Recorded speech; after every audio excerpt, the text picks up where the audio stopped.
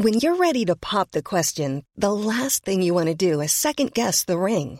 At BlueNile.com, you can design a one-of-a-kind ring with the ease and convenience of shopping online. Choose your diamond and setting. When you find the one, you'll get it delivered right to your door. Go to BlueNile.com and use promo code LISTEN to get $50 off your purchase of $500 or more. That's code LISTEN at BlueNile.com for $50 off your purchase. BlueNile.com, code LISTEN.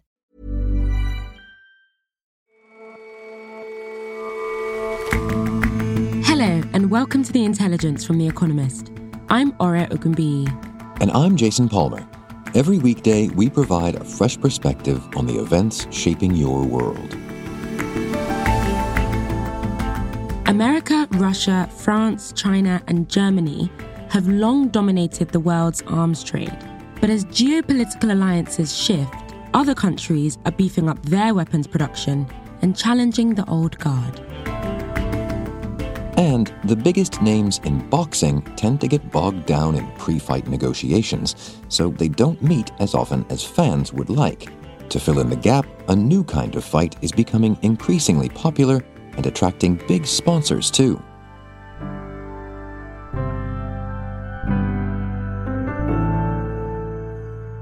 First up, though,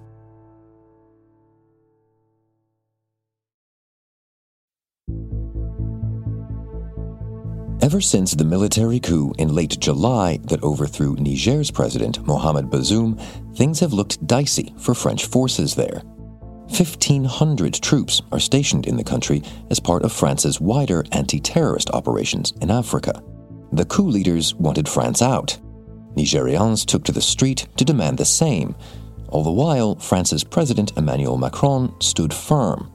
That was until Sunday, when he announced the recall of France's ambassador and several diplomats from Niger. La France a décidé de ramener son ambassadeur. And that all military cooperation with the de facto authorities would end. Nous mettons fin à notre coopération militaire avec les autorités de fait du Niger, car elles ne veulent plus. The coup leaders declared it a historic moment for the country's sovereignty. But it figures into a wider historic moment as France recalculates its position on the African continent. Well, since the Presidential Guard overthrew President Bazoum and held him in the presidential palace, the coup leaders wanted France to get out, told them to take the soldiers out too. Sophie Petter is our Paris bureau chief. The French dug their heels in and said, we're staying until Bazoum is restored. But as time went by, it was increasingly clear that the coup leaders were not going to move. And in the end, Macron on Sunday announced an about-turn and conceded that France was going to have to leave and all its troops were going to leave by the end of the year. And so why that sudden U-turn?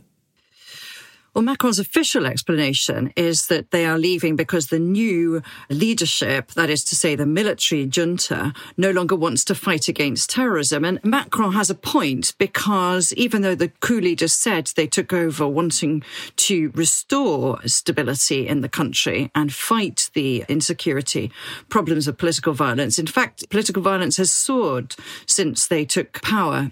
But I think that this is about something much bigger. It's the French realizing, and it's a painful realization, that the junta was not going to budge. And that is despite the fact that the regional countries in the Sahel and Western Africa had threatened to intervene in order to restore the elected president. And Paris has had to concede, without explicitly saying so, that its policy there has failed and influence has effectively taken a very severe knock. You said what the coup leaders wanted. What about the people of Niger themselves? What do they reckon to all this? Well, it's difficult to know exactly what public opinion thinks, but certainly in the capital, Niamey, we've seen a lot of protests against the French presence, both outside the French military base and in the capital more generally. People have made it very clear that they don't want the French in the country anymore. They want them out. And it seems like a snapshot of a feeling that you can see across the Sahel region, where France has other military bases. France has already had to leave Mali last year. And a lot of people in the region accuse the French of a sort of neo-colonialist attitude and of occupying, in a sense, their countries by having this military presence. Well, what do you think of that charge, the idea then that it's neo-colonialist for France to have those bases in Africa? Well, I think it's important to remember the history and the context to the French presence. Back in 2013, it was the government of Mali that invited the French president to send troops to protect the capital from a jihadist incursion that was really threatening the integrity, the sovereignty of that country. And the French did manage to beat back that incursion. So at that time, it was a very popular military operation by France. But I mean, that was 10 years ago. And the problem is over time, the general picture has not actually improved. Violence has spread. And there's a long shadow of suspicion about France because of its colonial past and partly because Russian propaganda has been extremely effective in whipping up anti-French feeling. You can see Russian flags that are being waved in the capital, and France now is seen as the problem rather than the solution. So things have got significantly worse in recent years. And so now that France is on the way out, how do you think the situation will develop, in particular with the jihadists? Well, it's difficult to see that the things are going to improve for people in Niger, even if they are happy to see the back of France. In terms of political violence, it's already spread and surged since the junta took over. But I think there's a bigger picture here, and that is about President Macron, the French president's attempt to reset Africa-France relations. He came to power in 2017 in France, promising that he was of a different generation, that he wanted to build a partnership, not continue sort of a past policy of paternalism. He returned some artworks that had been held in French museums. In Rwanda, he asked forgiveness for France's role in the genocide in 1994. So there is, I think, an effort to turn things around, but the weight of history is just very difficult to push back against. And France's former colonial history means that I think in a lot of cases, it's just not held to the same standards as other outside powers which are present in West Africa, such as Russia or China or Turkey. And so the French do find themselves bearing the brunt of criticism for anything they do, even if you compare France with America, which also maintains a drone base in Niger, but has really not come in for much criticism since the coup leaders took over. So now that France is on the way out of Niger, what about its wider presence in Africa?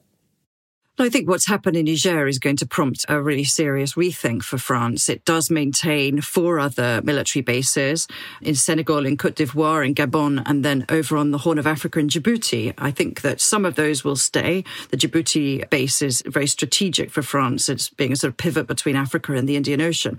But I think that in other respects, the bases are going to have to be rethought, or at least form a part of a new policy for France. It's had to leave Mali, it's had to leave Burkina Faso, it's now leaving Niger. This looks like a sort of domino effect for the country, and it's extremely difficult to see how France can maintain the bases in all the countries that they currently run. So I think it's a painful moment for France, difficult moment for the people of Niger, and will force President Macron to think very hard and long-term about what France's military presence in Africa has to be going forward.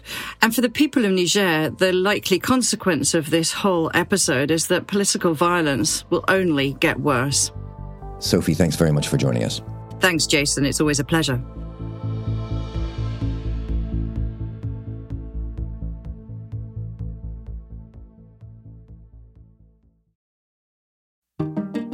Okay, so maybe you know this already, but I am contractually obliged to remind you we're making some changes around here. Next month, we're launching our new subscription plan called Economist Podcasts Plus. Don't worry, everyone will still be able to listen to these weekday episodes of The Intelligence. But to enjoy our full panoply of podcasts, including our specialist weekly shows like Babbage, Money Talks, and Drum Tower, and our incredibly exciting new show, The Weekend Intelligence, you're gonna need to sign up. If you're already an Economist subscriber, great, and thanks. You're already in. If you're not, listen up. Sign up for Economist Podcasts Plus before October 17th, and you'll get a year-long subscription for just $2 or £2 or €2 a month. That's half price. If you love a deal as much as I do, click the link in the show notes to learn more.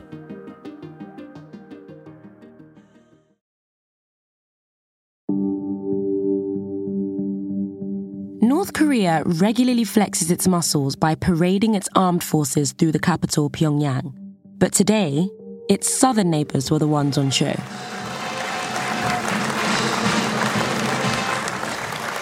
For the first time in 10 years, South Korea's Armed Forces Day featured a grand military procession. Nearly 7,000 troops marched through the streets of Seoul, and tanks, missiles, and the country's first domestically developed fighter, the KF-21, were all on display. The show of force will serve as a warning against aggression from the north, but it may also function as an advert for a flourishing arms industry. We saw in mid-September the strange sight of North Korea's leader, Kim Jong-un, meeting President Putin to discuss an arms deal, a reflection of the difficulties that Russia is having sourcing weapons from anywhere else. Matthew Simmons writes about defence for The Economist. But it would be misleading to think that North Korea is an important player in what is a global arms market.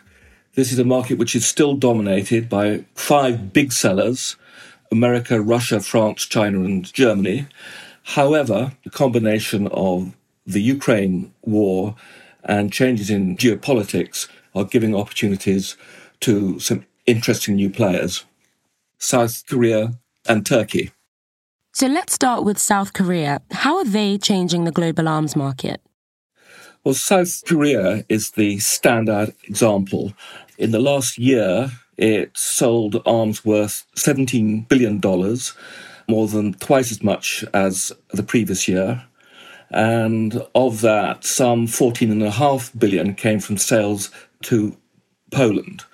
And what we see with South Korean industry is that it can deliver a range of high-quality arms at relatively low prices and at speed. One of the reasons that they can do this is that they run their production lines very hot, much more so than Europe or America, which means that they can also ramp up to almost kind of any demand very quickly.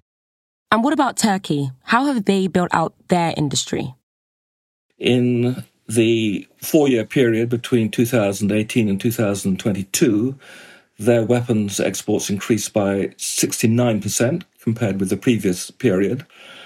And a good example of that is the success they've had selling drones.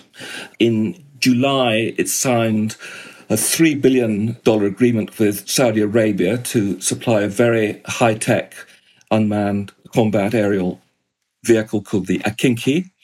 And it has really sort of made its mark in this market by taking sales away from the Chinese. And how much has the war in Ukraine changed the global arms industry?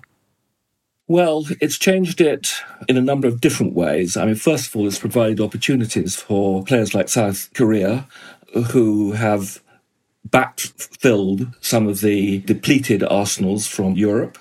It's also, as a result of that, had this huge deal with Poland, which is really sort of jaw-dropping in size. It includes 1,000 tanks, 670 self-propelled howitzers, 48 fourth-generation fighter jets, one of the biggest arms deals for a very long time. And that's because Poland sees itself very much as a frontline state, and they are doing everything that they can to really become the most potent sort of land army on the European continent. The other factor in all of this, as far as Ukraine is concerned, is that for Russia, it has hit hard their ability to be an arms exporter. Russia's traditionally been the 3rd or 4th biggest arms exporter in the world. I think that the longer the war lasts, it will go further and further down that sort of league table, as it seemed to be a kind of unreliable exporter. But Matthew, Russia is only one of the legacy Big Five. How are the others faring? The ones who are doing okay are the US, France, and Germany. And Germany may actually do better as a result of the Ukraine war, because some of its sort of regulations constraining exports have already been eased a bit, and its extremely productive industry may be able to take advantage of that. The other one that has sort of gone down, though, is China, and that's not directly related to the Ukraine war. It's more to do with how China is seen in its own neighbourhood. China really only has one major arms customer, which is Pakistan. Over half its exports in the last 4 or 5 years went to Pakistan. It's tried to sell to other countries in Southeast Asia, but there's not much interest. Myanmar is buying a bit. Thailand may do a submarine deal with it. But other countries in the region are so tired of Chinese bullying that they don't want to touch it as a source of arms. So that's going to be a problem for it. The combination of the way it's seen in its own region and the sense that a lot of its products are relatively low quality. And so, Matthew, where do you see the global arms trade going in the years ahead? I think Russia will continue to decline. I think China will probably decline as well. But I think that the big winner overall is likely to be South Korea.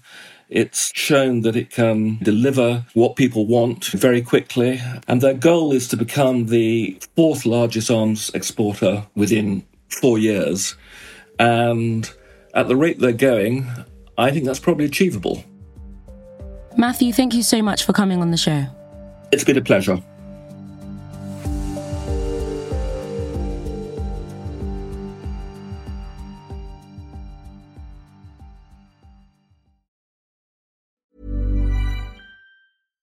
One size fits all seems like a good idea for clothes until you try them on. Same goes for healthcare. That's why United Healthcare offers flexible, budget-friendly coverage for medical, vision, dental, and more. Learn more at uh1.com.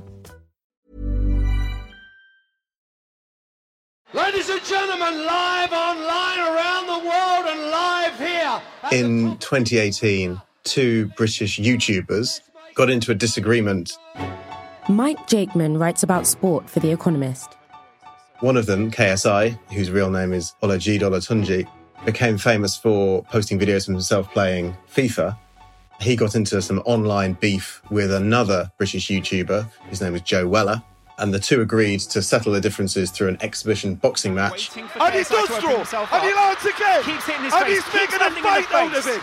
This is a fight. JJ's on the back foot. They're not fighters. They spent a little bit of time training, but because they're so popular on YouTube and they have thousands of people who watch their videos, there was actual genuine real-life interest in watching them trying to have a fight. And they duly sold out the Copper Box Arena in London.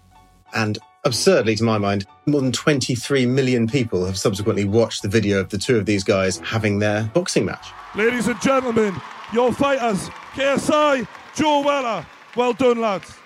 At the end of this fight, which was won by KSI, the FIFA guy, he actually called out 2 American YouTubers, brothers called Logan and Jake Paul, who at the time posted videos of themselves doing pranks and jackass-type stunts, who themselves have enormous audiences. KSI then fought Logan in Manchester, which was an even bigger event, and suddenly real boxing promoters realised that there was something in this and that people genuinely cared. But this shouldn't bother professional boxers, should it? Well, quite clearly it shouldn't, because these guys are amateurs, they're not trained fighters, they haven't got any particular sporting pedigree, whereas boxing is an enormous sport that should quite clearly be able to kind of renew itself. At the very top end of the sport, there are 4 really compelling and also quite flawed heavyweight boxers who, in theory, should be able to carry the sport on their backs. The problem is they haven't actually done very much fighting recently. So, for example, Tyson Fury, a Brit, has only fought once in the last 18 months. Deontay Wilder from America has fought once in the last year, and that fight lasted a single round. Anthony Joshua, another Brit, he has fought recently, but again, that fight had to be rearranged at the last minute because his planned opponent failed a drugs test. And then I guess the man at the very peak of the sport, Ukrainian Alexander Usyk, he's only boxed 45 rounds this decade. So the problem is these guys are all here and there's a huge demand, I think, to watch them fight, but they're just not getting in the ring. I mean, it's always been difficult to arrange fights because everybody has different management and TV networks have different relationships with different fighters. And ultimately, when they get together, nobody wants to be seen as second rate or to have lost a negotiation. And these things go from the very important stuff about who's going to earn most money down to the really petty stuff like who's going to come into the ring first and how long they get to do their ring walk and all this kind of stuff. And all this has kind of got in the way of actually the fights ever taking place. So these guys aren't really boxing anymore, but influencers are.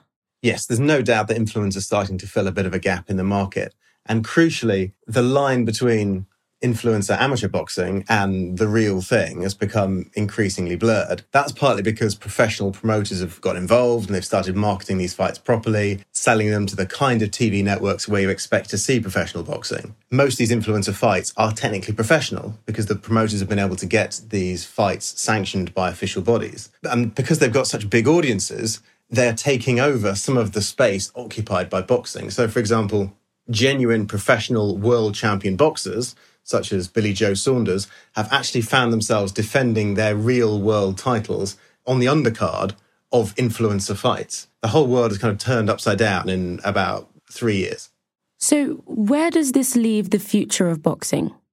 I think this depends pretty much entirely on how the elite professional boxers and their promoters respond. If we get more inertia from them, then I think the influencer trend will continue to grow. Meanwhile, of course, the influencers themselves are becoming more and more like the professional boxers, and this blurring of who's a real fighter and who's an amateur pretending to be a fighter will continue to get even blurrier still.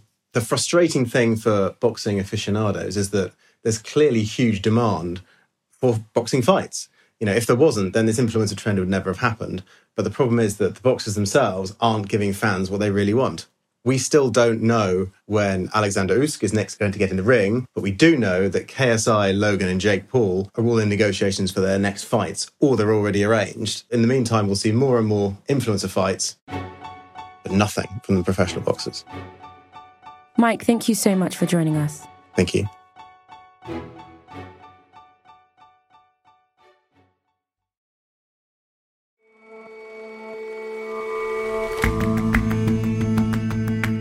That's all for this episode of The Intelligence. Don't forget, Economist Podcasts Plus launches next month, and if you're not already a subscriber, you'll need to sign up to listen to all of our offerings.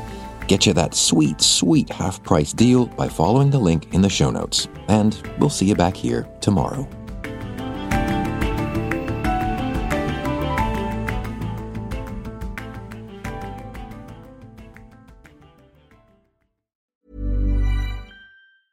Hi, this is Matt and Sean from Two Black Guys with Good Credit. If you own or operate a business, whether it's a local operation or a global corporation, partnering with Bank of America could be your smartest move. By teaming with Bank of America, you'll enjoy exclusive digital tools, award-winning insights, and business solutions so powerful you'll make every move matter. Position your business to capitalize on opportunity in a moment's notice. Visit bankofamerica.com/bankingforbusiness to learn more. What would you like the power to do? Bank of America, N.A., copyright 2024.